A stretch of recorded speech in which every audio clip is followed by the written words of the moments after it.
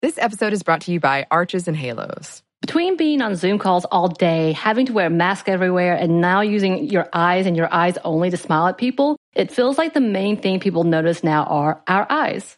Arches and Halos is our favorite line of brow products that are so easy to find, pick up, and with a few quick steps, you can have the most amazing brows ever. They have an amazing range of products from tweezers, razors, pencils, pomade, mousses, and gels. Find Arches and Halos on your next trip to Target and Walgreens. Arches and Halos, professional brow grooming. Be bold, be you.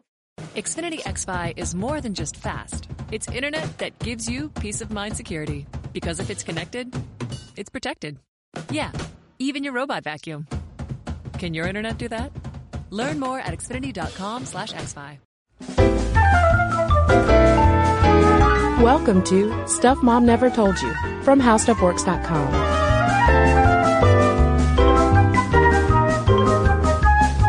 Hello and welcome to the podcast. I'm Kristen. And I'm Caroline.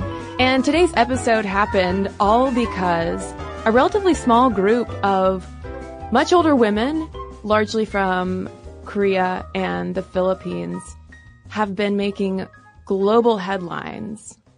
Yeah, so back in December, the governments of Japan and South Korea came to an agreement to sort of, apologize for and try to compensate survivors of the comfort women system of basically sex slavery during World War II.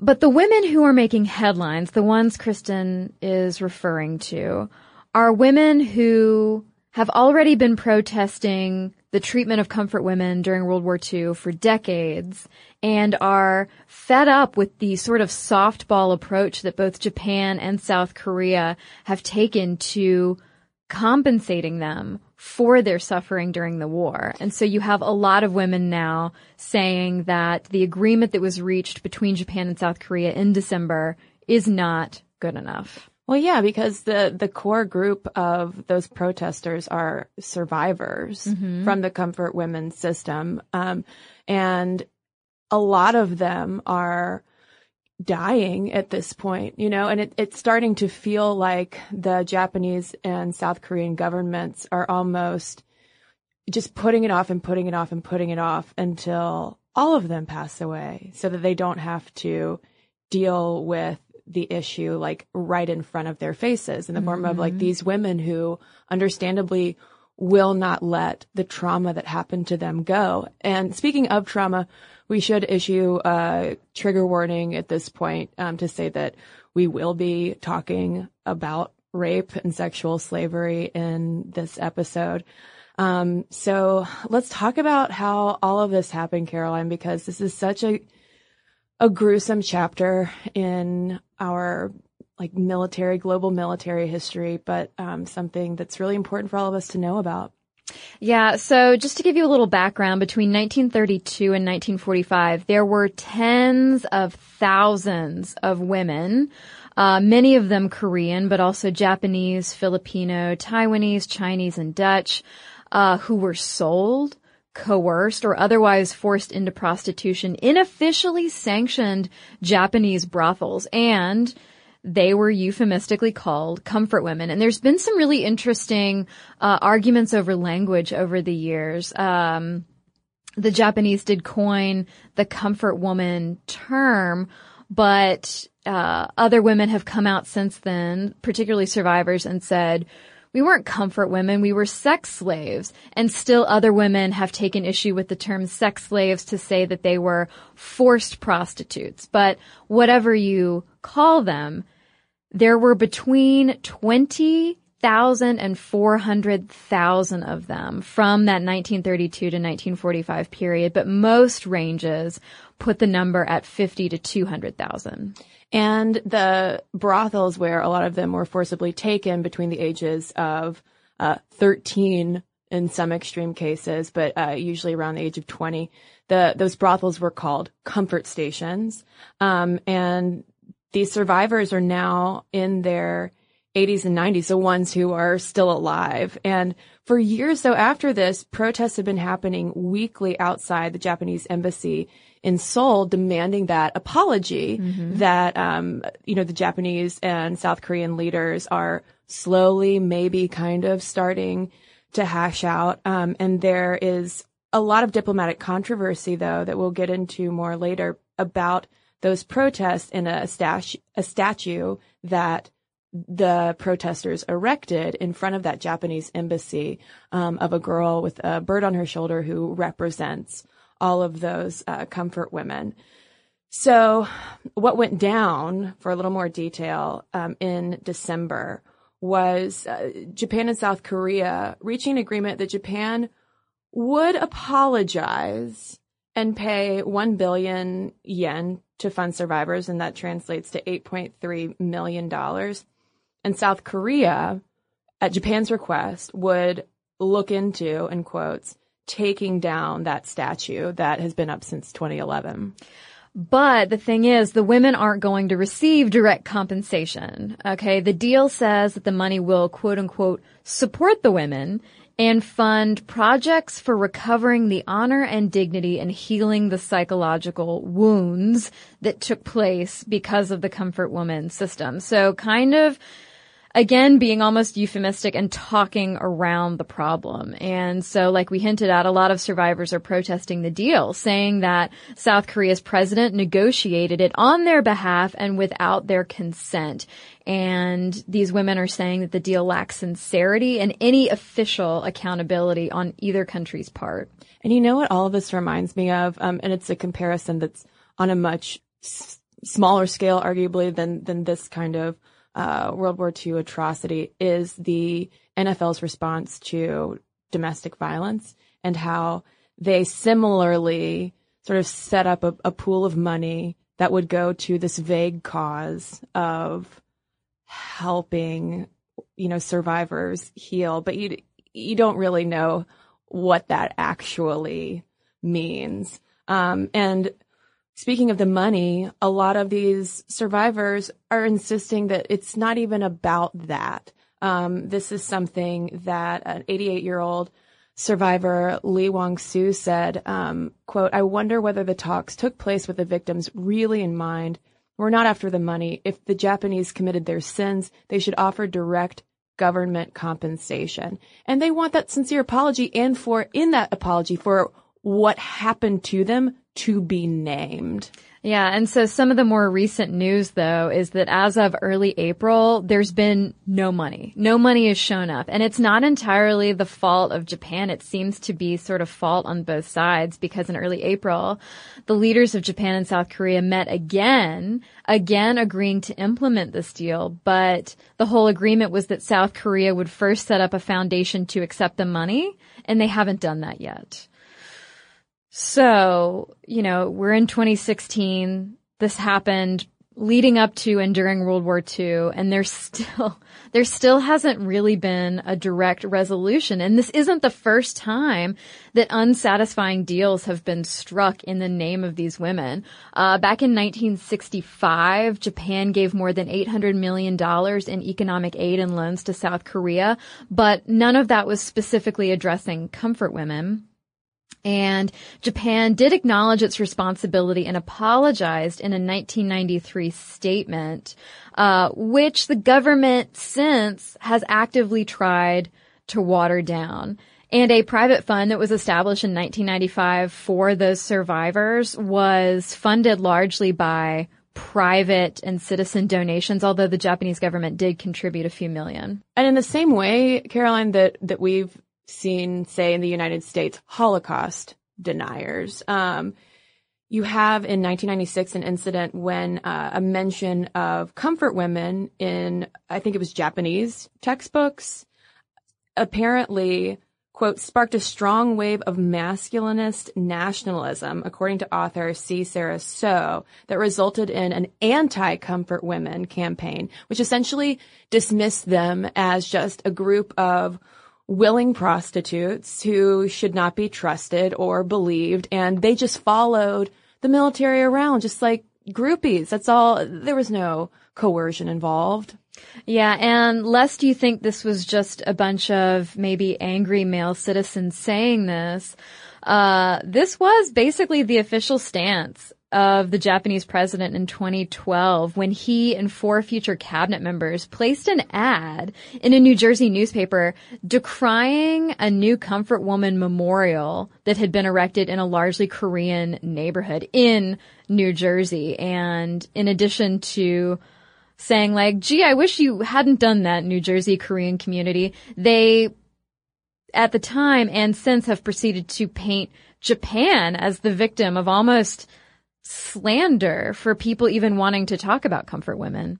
But one thing that documentarian Tiffany Hsiung has emphasized about the stories of these surviving comfort women, whom she calls the grandmas, and she's making an entire documentary about them called The Apology. She's emphasized how this isn't just about them. It's about all survivors of sexual assault. She said, this apology that they're fighting for is really for all of us. We need this apology as a society that has faced injustice, specifically women who have faced sexual violence.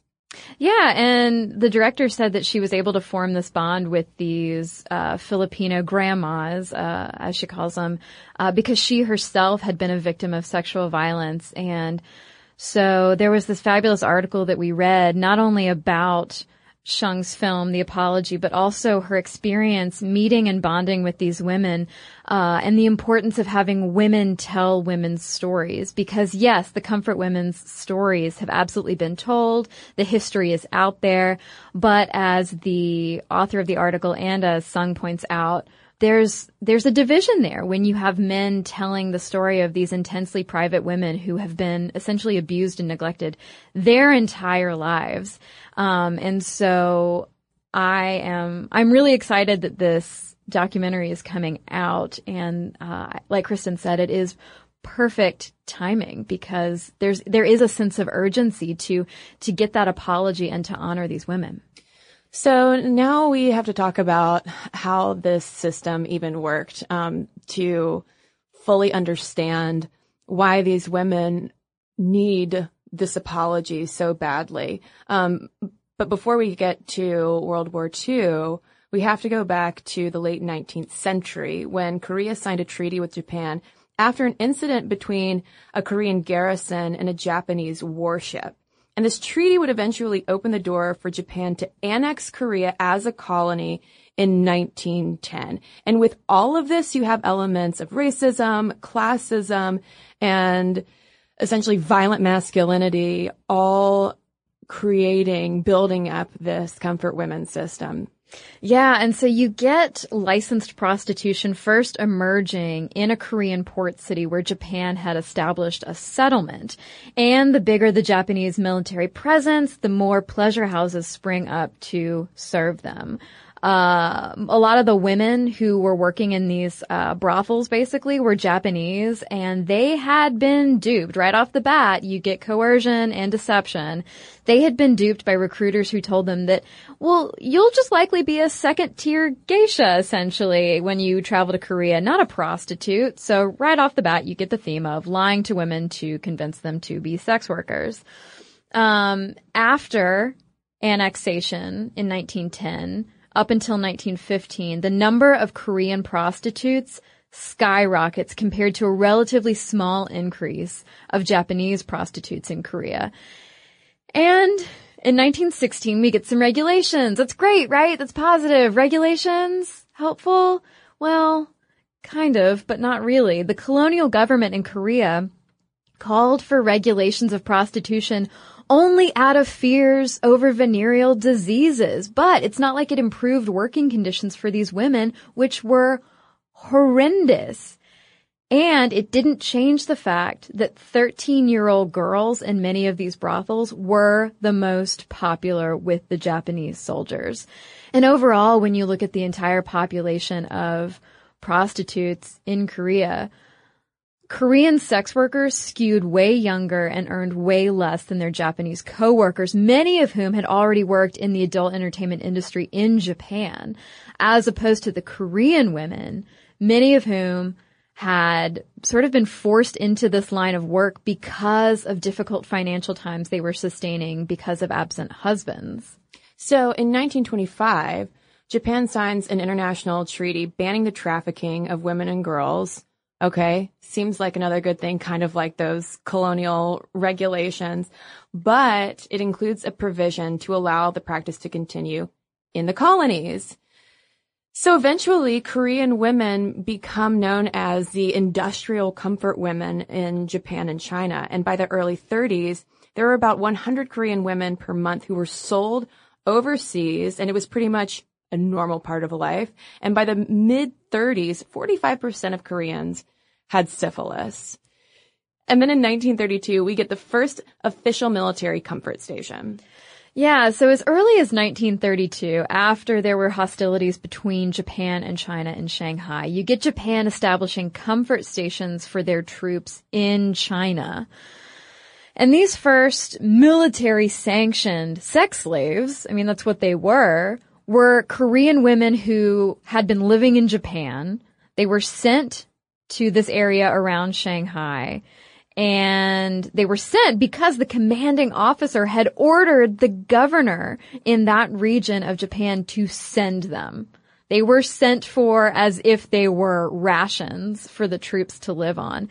And the reasoning was that a formal system of controlled prostitution would result in a reduced number of rape reports in the area where the Japanese Imperial Army was based, and it would serve to control venereal diseases. So the answer to preventing men from raping is to enslave other women. And here is the thing that listeners should keep in mind, not to give away too much about our next podcast episode coming out, but this idea, this whole concept of, the military's coming in, rape reports go up, so we need to just bring in prostitutes of some sort so that men can, these soldiers can relieve their sexual needs. That is not exclusive to Japan. This is something that happened in militaries, including the US of A, all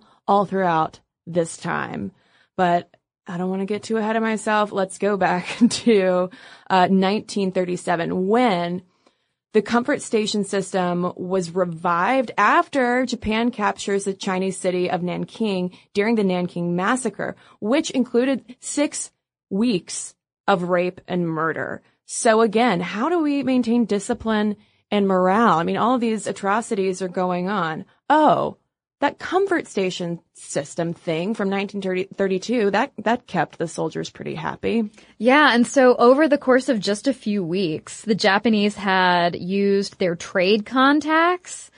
Again, it's disgusting to think of just using trade contacts the way you would try to ship in weapons and military supplies to access women.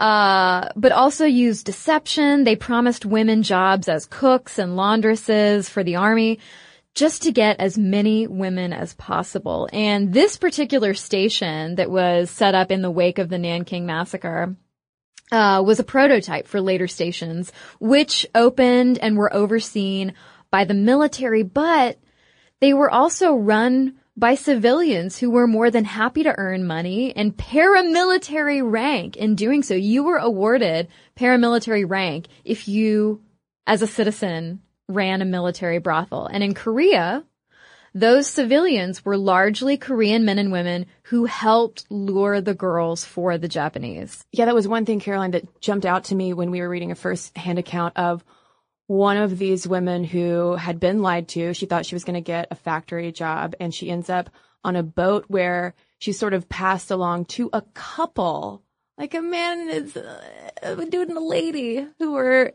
tricking her into doing all of this. And it's the whole thing is really hard to wrap your mind around sometimes. But if we go to 1942, we see this whole system being rewarded over and over again. For instance, a Japanese Navy lieutenant was stationed in Borneo, and he was fed up with airfield construction work being stalled because all the dudes were just fighting, gambling, sexually assaulting women. It was just pandemonium. And rather than figuring out a way to discipline these soldiers, they were like, oh yeah, comfort stations. So you have Lieutenant Yushiro Nakasone organizing a comfort station with 4 Indonesian women, and he found that it, quote, mitigated the mood of his soldiers so well that later a naval report commended him for implementing this comfort station. But there is sort of an awkward side note to this. Nakasone, that same lieutenant, was Prime Minister of Japan from 1982 to 1987, and in October 2014, his son became chair of a commission established to, quote, consider concrete measures to restore Japan's honor with regard to the comfort women issue. And Nakasone, if I'm remembering correctly, the former prime minister, not his son, wrote a memoir confirming, in which he did confirm all of these comfort women's testimonies, which had previously been doubted. Well, yeah, I mean, he'd been commended for it and had become prime minister. So, I mean, he essentially had nothing to lose by confirming this stuff. But I mean, it seemed like, I don't know, not that it makes it okay, but in the way I was reading about his memoir, it didn't sound bragging at all, but rather, I mean, remorseful. I mean, he knew it was messed up. Yeah, well, it is. Yeah.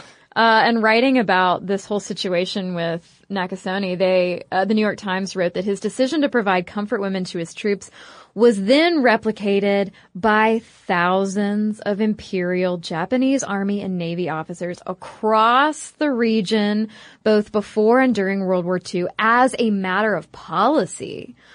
So all across the region, they wrote, women were treated as the first reward of conquest. Again, women were objects. They were nothing but military rations.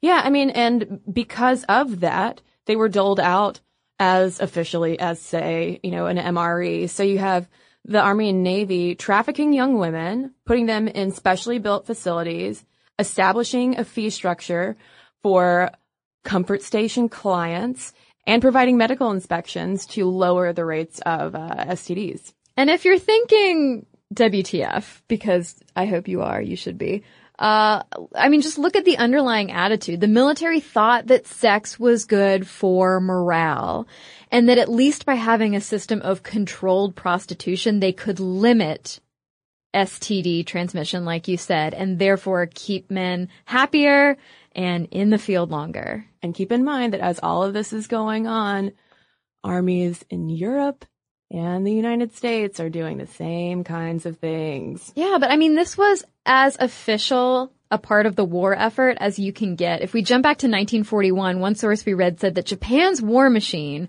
rested squarely on the contributions of Korean migrant laborers overseas.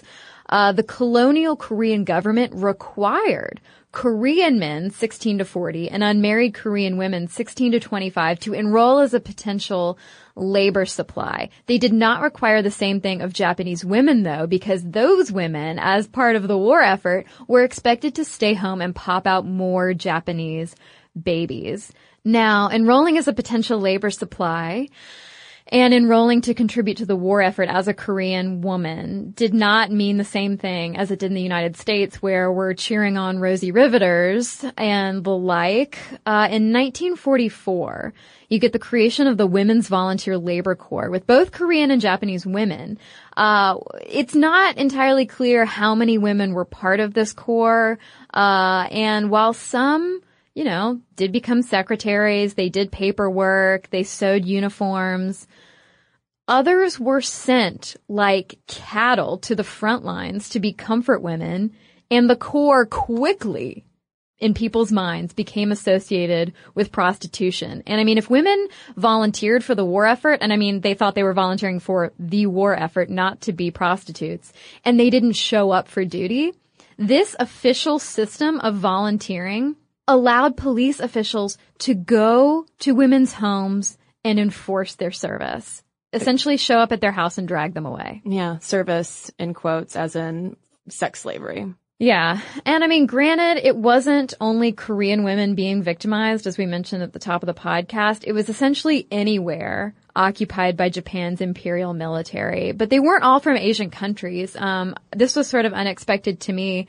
You also had Dutch boys, girls, men, and women seized from internment camps in the Dutch East Indies, now part of Indonesia, to satisfy really a range of sexual preferences. And you have a lot of instances of Dutch mothers in these internment camps trading sex for food, trading sex for protection of their children. And one Dutch, now Australian, she and her husband live in Australia, activist is Jan Ruff O'Hearn, who at 93 is still actively fighting for apologies and fighting for visibility for these survivors. And she was one of those young Dutch women forced into sex slavery, but she's one of those who definitely says comfort women is an insult. To call us comfort women, that's not what we were. But there are so many racist and classist overtones in this whole discussion because the Dutch government wanted to punish the prostitution of their women, but not necessarily because these were human rights violations.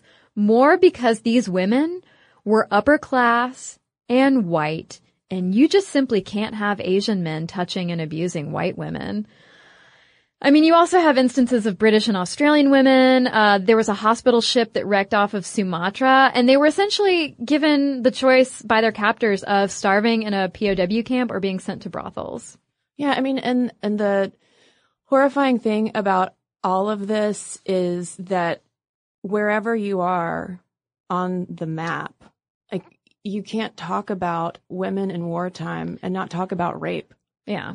You know, I mean, it's a fact, and it always happens. But in the case of the comfort women who were exploited by Japan, the majority were Korean. And we are going to talk more about some of the social and cultural systems that allowed this to perpetuate when we come right back from a quick break. So Caroline, Mother's Day is coming up, and don't you want to give Sally a gift as unique as she is? Because there's no one quite like Sally. By the way, listeners, Sally is Caroline's mom, not just like a random Sally that we know. And with Mother's Day around the corner, why don't you celebrate her with Sherry's Berries? Oh, they're so delicious. And right now, you can get Sherry's Berries, freshly dipped chocolate strawberries, starting at around $19.99 plus shipping, or double berries for just $10 more. This, my friends, is an exclusive offer for Sminty listeners.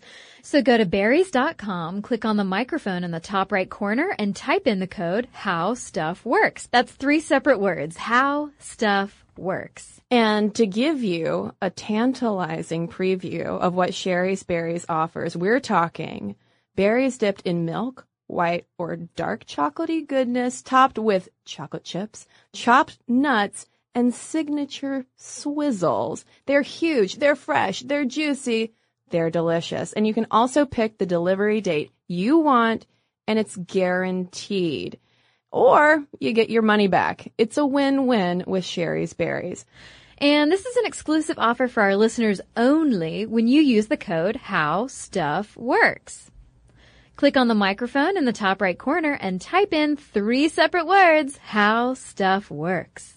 Go to berries.com, click on the microphone, and enter our code, How Stuff Works. That's 3 separate words, How Stuff Works. This is a limited time offer, and Mother's Day is next week, so make sure to order now.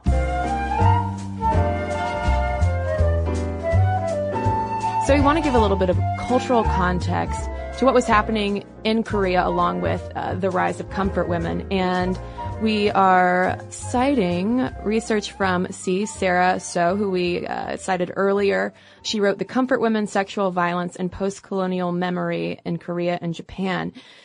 And she writes about how the rise of forced prostitution among Korean women coincided with many breaking away from Confucian mores and what were called the 3 obediences, which was obedience to father, to husband, and once widowed, obedience to your son in favor of being a new woman.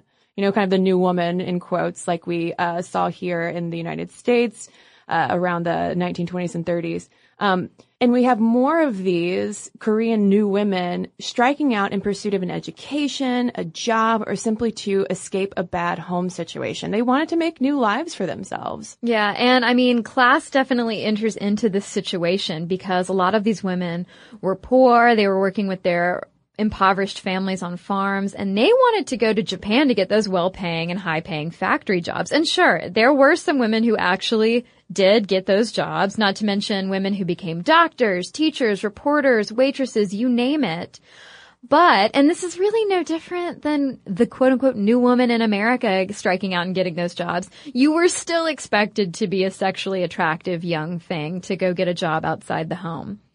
But many of the male factory recruiters who visited these small towns looking for women, of course, weren't actually trying to find factory girls. They were there to take women away from their homes straight to these military brothels. And in a lot of cases, they didn't have to work hard. There are stories about these recruiters presenting young girls who really didn't know any better with a package of new, fancy, modern clothes and shoes, promising them a better life. Like, here, look at this great outfit. Like, this is all the rage in the big city. Don't you want to come work in these factories so you can make money to buy more of these clothes and wear them all around town? And so you have these girls who've never been away from home, never been outside their villages, don't have much education, and certainly don't have much life experience outside of the farm. And they were easily duped, especially, and this is so, the rain clouds keep getting bigger, especially because local authorities and even teachers, people that these girls grew up knowing and trusting, were sometimes in on the recruitment efforts. And these efforts were huge just in order to keep up with demand as more soldiers were stationed overseas. And they used violence, deception, coercion, including attacking and killing family members who tried to protect the girls. I mean, you also have situations where they would come in, rape the girl in front of her parents before taking her away. So, I mean, just horrors on top of horrors. And many of the girls had already been prostituted and abused multiple times by their own families as well.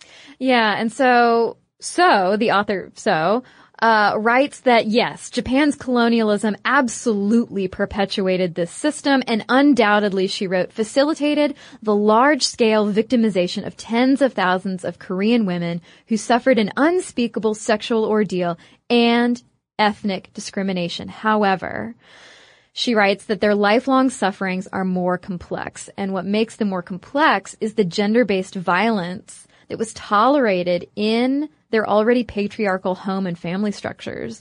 And they themselves in Korea were, quote, steeped in masculinist sexual culture. And so a lot of times money for the family and men's sexual drives and dominance were more important than women's health and safety and agency. And a lot of families would sell their daughters for years at a time. And this is outside of the Japanese soldiers even taking them. They would prostitute their daughters for 4 to 7 years at a time, usually getting to take a cut of whatever their daughters earned in the brothels.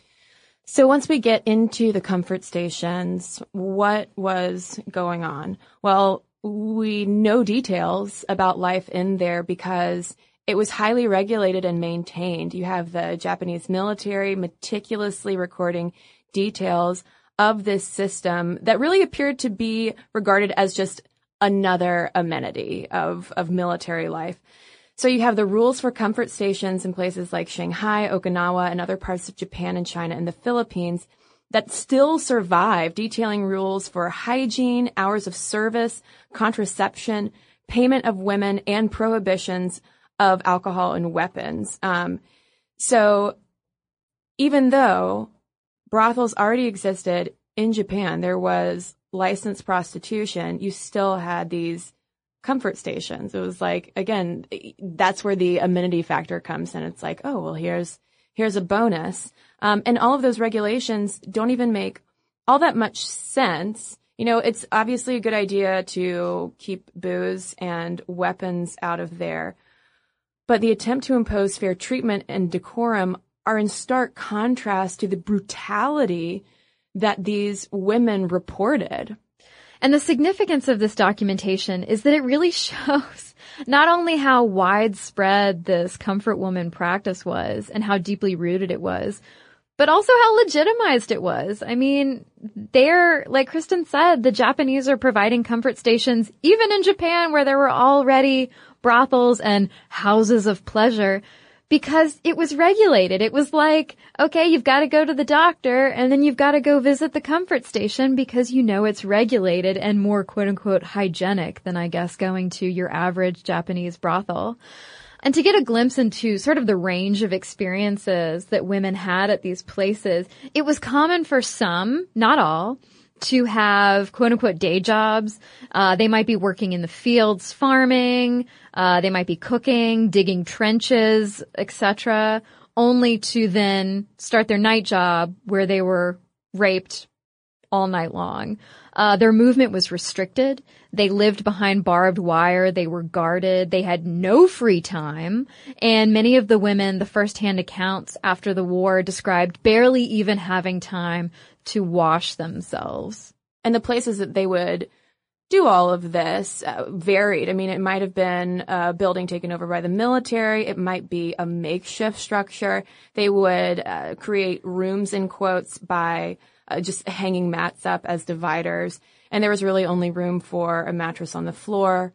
There was no protection from the heat or cold. And healthcare was provided, but only for treating STDs. Physical injuries like bruises, cuts, and burns were simply dismissed. And I mean, of course, it's worth noting that these bruises, cuts, and burns were from the soldiers. Oh, yeah. They weren't just like bumping into things. So it didn't matter what the soldiers did to them as long as they did not have an STD.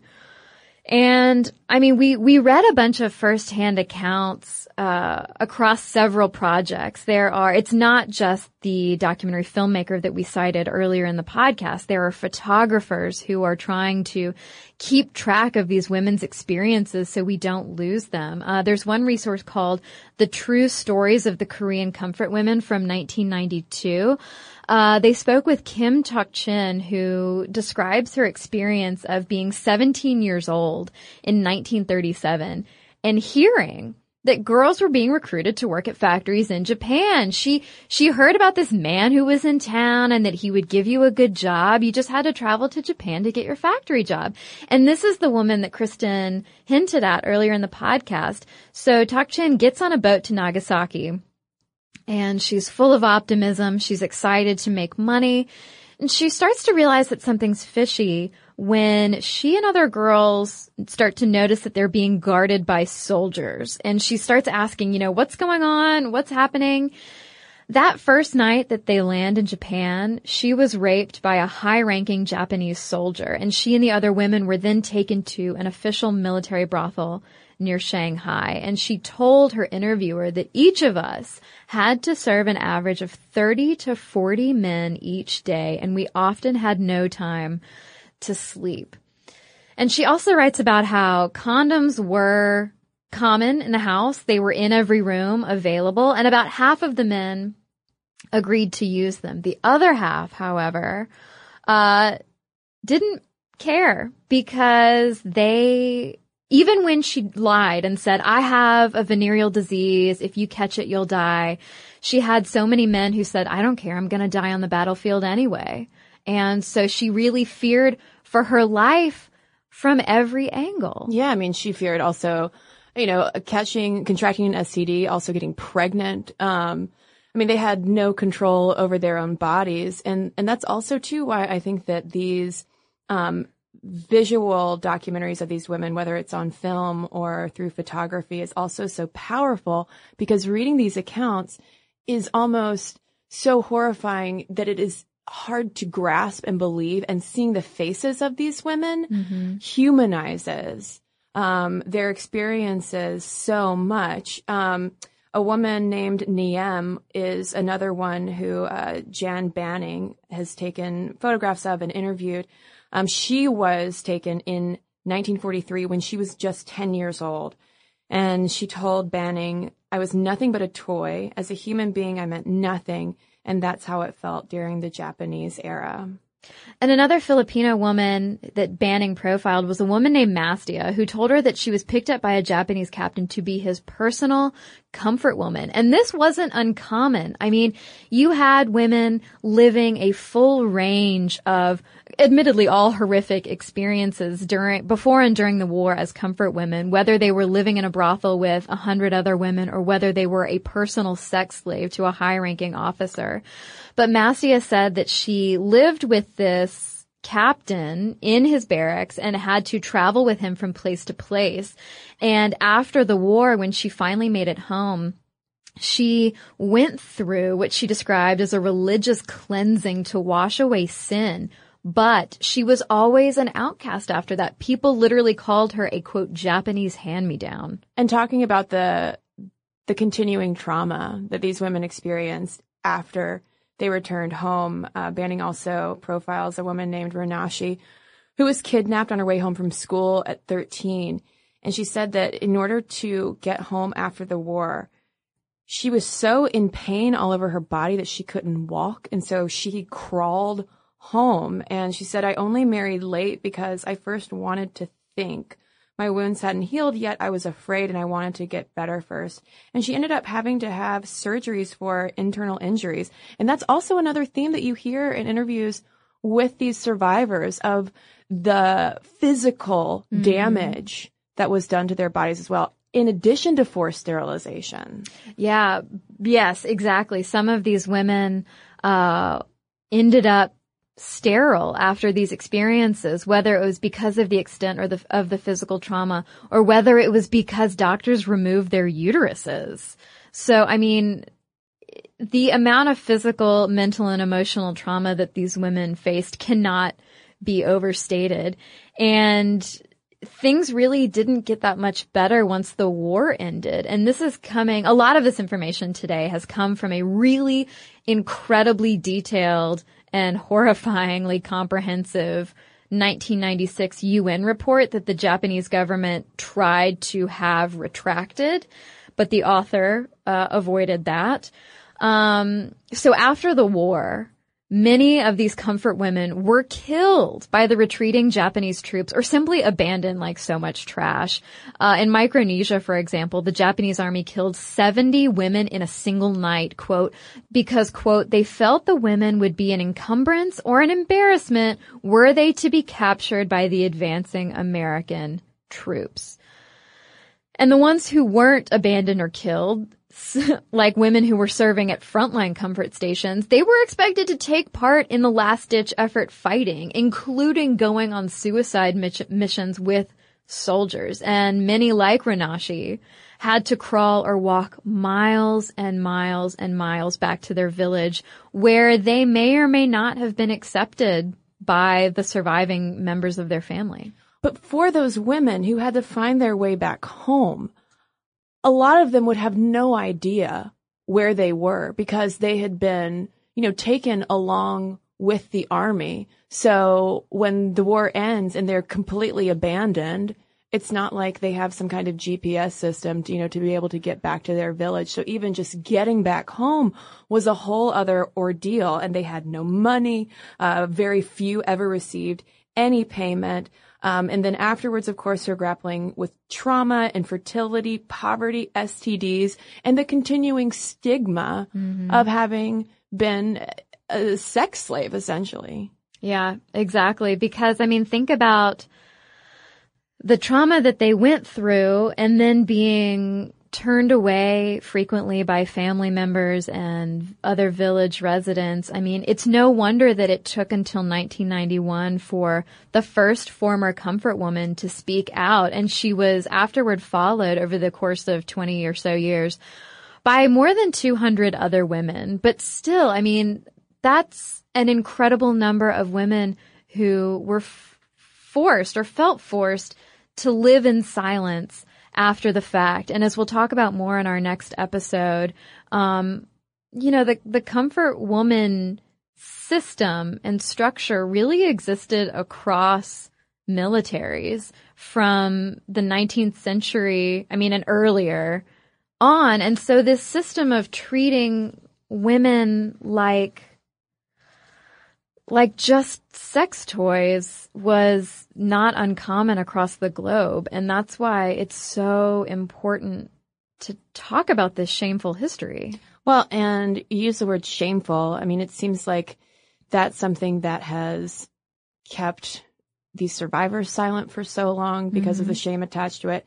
And it's also something that has held up diplomatic negotiations and also apologies to these women, formal reparations to these women, because it is a shameful chapter in, both countries' histories, and no one really wants to take full ownership of it. There is this place called the House of Sharing, which is essentially like a living museum and also a nursing home for comfort station survivors. And one of them in 2013 told the BBC, "We're all very old and we're dying each year one by one. Historically speaking, the war might have stopped, but for us, it's still going on. It never ended. We want the Japanese emperor to come here, kneel before us, and apologize sincerely. But I think the Japanese are just waiting for us to die." And I think that's why we have to make sure that, obviously they are going to die at some point, but we can't let the history of what happened to them die. Yeah, we absolutely can't let the history be buried with them. And we can't let people off the hook just because they're members of the military of whatever era, of whatever country. Yeah, and just kind of turn a blind eye because it's a hard thing to talk about. Who wants to think about such an atrocity? Yeah. But we have to. And I think that part of what has let people turn a blind eye, whether it is comfort women in Asia or whether it's forced prostitution anywhere, is just really awful and twisted ideas about women as objects and women's sexuality and men just having a right to women's bodies, especially in wartime. Rape is an act of terrorism, and this system is really no different. Yeah, and hinged to that as well, there's the whole disbelief of women about what they say happened to their bodies. So listeners, now we want to hear from you. We're especially curious to hear from Korean and Japanese listeners about this, because obviously we are talking about this from an extremely Western American point of view. So we'd really like to get more insight into all of this and sort of the tone and the feelings within these communities about what happened during World War II and even afterwards. So momstuff@howstuffworks.com is our email address. You can tweet us at momstuffpodcast or message us on Facebook. And we've got a couple of messages to share with you right now. Okay, well, I have a letter here from Victoria in response to our sexual harassment history episode. Victoria says, "First, thank you as usual for not forgetting to mention us trans women and how these issues can often affect or not affect us. This episode was very timely. I came out as transgender and started living full-time as a woman last December at 37 years old, and I think I experienced my first instance of sexual harassment last week by another woman, the CEO of our company. It was great to hear you talking about this issue. This isn't something I ever imagined I'd be dealing with, and I haven't had the experience of growing up as a girl, and my mom never talked to me about this kind of thing. I'm struggling not to blame myself. I'm struggling to convince myself that this is really happening. I'm struggling to convince myself that even though this is something many women go through, that doesn't make it okay. Right now, I'm just struggling to make it through the day without crying. Thank you for talking about this, and I'd love to hear from any other transgender women who've gone through their first experience with sexual harassment. Keep up the great work." Well, thank you for sharing your story, Victoria. And I've got a letter here from Kimberly also about the sexual harassment episode, in which we broke down where sexual harassment is most prevalent, like industry-wise, and arts and entertainment was one of them. So Kimberly wrote in saying, "I wanted to shed a little light on your surprise at arts and entertainment being fields with high rates of reported sexual harassment. I'm an audio engineer for live theater and have worked in the film, television, and music industry. While, as you mentioned, I'm sure dealing with clients and customers can expose folks to some pretty nasty behavior, it's also worthwhile to note that women only make up a tiny fraction of the crew and positions of creative control, and that plenty of harassment comes from our coworkers. My own field is almost 95% male and often pretty rough. Technical crews are a fairly blue-collar lot, and the environment isn't unlike working with Teamsters, iron workers, or longshoremen. Sexism and sexual harassment are pretty rampant. Men also occupy the majority of director and producer roles. As you mentioned, the casting couch is a reality, but once they get a foot in the door, women artists and technicians are subject to threats of professional repercussion if they don't respond favorably to their supervisor's sexual advances. Kesha's recent story comes to mind of how producers can abuse their artists. The vulnerability of folks to sexual harassment in arts and entertainment is seriously compounded by the lack of structure to report problems to. Lots of production companies are either too small to have HR or don't make it available to their employees, who are mostly freelance contractors. Plus, there's hardly any time to seek recourse when production companies form LLCs that only exist for the length of the gig. By the time an investigation gets started, the show has wrapped. It can be pretty tough out here, but I think it's getting better. I see more and more women in my own little field of live audio every year, and lots of big-name celebrities are coming forward to share their stories about the discrimination and harassment women face in showbiz. I hope that sheds a little light on things. Well, absolutely does, Kimberly. And thank you so much. And thanks to all of you who have written into us. momstuff@howstuffworks.com is our email address. And for links to all of our social media, as well as all of our blogs, videos, and podcasts with our sources, so you can learn more about Japan's comfort women, head on over to stuffmomnevertoldyou.com. For more on this and thousands of other topics, visit howstuffworks.com.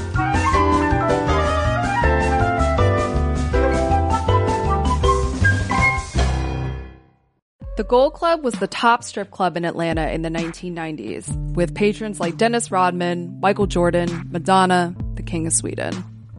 But in 2001, the club was put on trial with charges of prostitution, extortion, credit card fraud, racketeering, and an affiliation with the mob.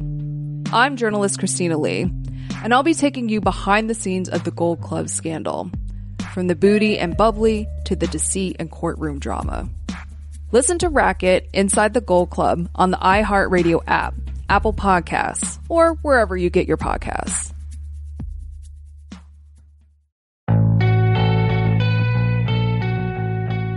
Dear Young Rocker Season 2 is a raw, honest, strange, and entertaining story about finding yourself in your early 20s and a lifelong relationship with music.